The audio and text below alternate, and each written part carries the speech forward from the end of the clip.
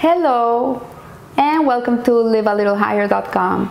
We continue learning Hovot HaLevavot. We're in chapter 5, the chapter of wholehearted devotion, the gate of wholehearted devotion of all acts. And we've been seeing the last weeks this communication, this interaction between the Yetzer Hara trying to entice a person to fall into his very frum religious ways. And we see how Rabbi Pakuda answers to this rabbi and what approach we should have when the Yetzer Hara tries to take us away from fulfilling the will of Hashem. And he does it in a very shrewd way. He makes us think that we are righteous, that we're very good, that we're very kind, and he tries to take us in the wrong direction. So today he says that that the evil inclination will be broken and defeated by you if you answer in the right way. And if its arrows do not reach you in the ways mentioned, it will lie in wait for you in your seasons of prosperity and also when you suffer hardship. So it says, when all is going according to your wishes, when everything is going fine in your life, there's no worries, business is well, the family is well, everything's beautiful, the Yetzer Hara will come and it will tell you,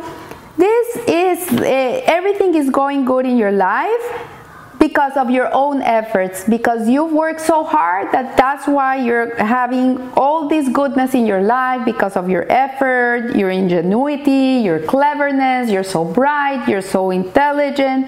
And you should therefore continue to exert yourself in your secular affairs and labor hard at them in order to maintain your present standard and even rise above it. So it's saying, okay, everything's going good in your life. It's because of you, has nothing to do with God. Hashem is not the one that brings you the blessing, it is your efforts. And since you are in such a good place right now, you should really exert yourself in your mundane dealings, in your business, in things that are material interest of you, and rise the standard of your lifestyle. Go up and embrace these days happily and take pleasure in them. For in a very short while you will be called by name and you will answer your God and descend into the darkness of the grave. So it's saying is like a party. The world one day is gonna end, like who knows till when? So I'm gonna party. This is what the Yetzer Hara is telling the person. It's like, hello, you're doing great, you have all the good in your life, you don't need anything else, just enjoy everything you have. One day you're gonna die, you're gonna go to your grave, you're not gonna take anything with you, so you might as well enjoy it. And it will cite as a proof of this what the wise one said: whatever you can grasp and do it with all your might. For there is no work, no device, no knowledge or wisdom in the grave where you are going. And this is Kohelet. So this, as I've said before, this Yetzer Hara is very religious. He knows scripture. He knows how to quote and from where to quote. And he will confuse you. And so when you suffer hardship, it will call your attention to the prosperity of the wicked and the success of the heretics. As it says, the tents of robbers are at peace, and there are safe places for those who anger God. And it will say to you, the only reason this misfortune has befallen you is that you have attached yourself to God's service and to His commandments, and you do not have the strength to bear it, as the burden is too heavy and the end is too far away. So what he's saying is, like, misfortune came to you because you're not taking care of the mitzvot in the right way. They're too heavy a load for you. You're not doing them in the right way. So because of that, Hashem has sent you misfortune. So why would you exert yourself in your religious life if anyways it's so hard for you that you are not going to be able to enjoy what you have, because Hashem is going to send you punishment because you're not doing the mitzvahs in the right way. This is what the Yetzer Hara is telling the person. So it says, when it sees that you intend to perform any religious act, it will magnify the act in your sight and discourage you from doing it. So, I remember when I was becoming more religious, at the beginning it was very overwhelming. Like, every change was so overwhelming. The kashrut of the kitchen, when I started going to the mikvah, everything became very overwhelming. Like suddenly you came to realize like there's so much to do, 360 mitzvahs, 248 positives, 365 I cannot do. It's so much, it's so overwhelming that sometimes you get discouraged and you could even think like, you know what, I cannot do everything.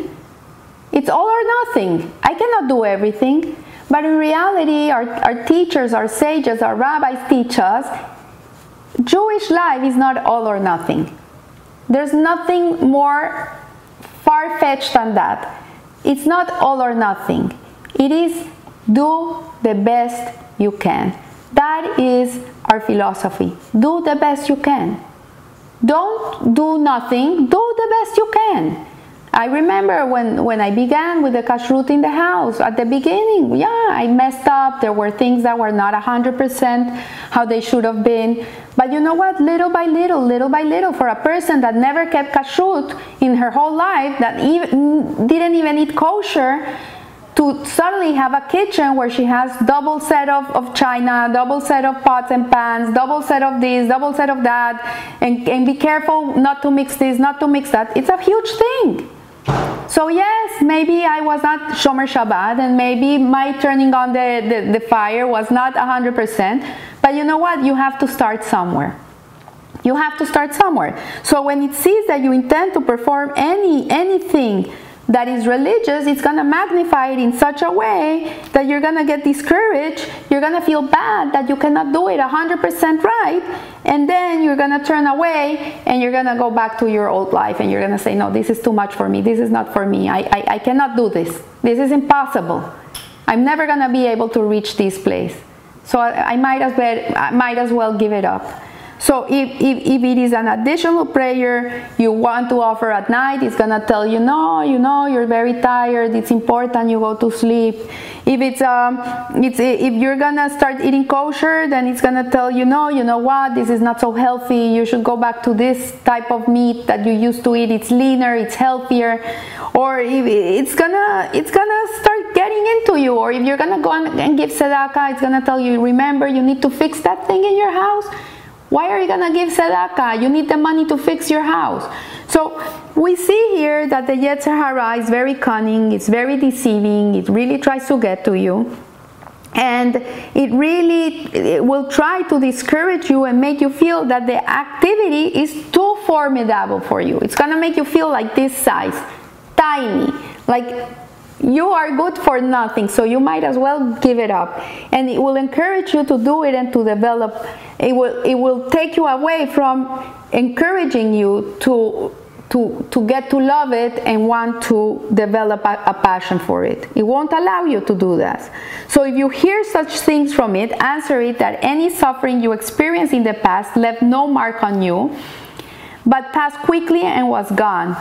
This is so true. Like, we can experience the hardship, the hardest thing in life, but eventually time heals, you go on, life goes on, you continue. Yes, you feel it, it's there, it's something that you carry with you all your life, but in reality it's transient, it goes.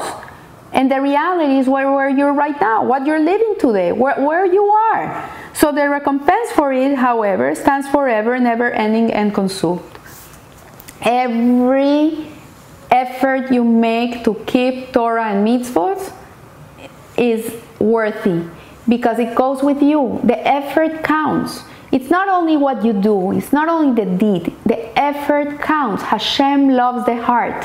So when you are experimenting a hardship because you're putting effort in fulfilling a mitzvah, that is what is so powerful and so precious. I remember a friend of mine, she became kosher in the way that she didn't eat any meat or chicken that was not kosher.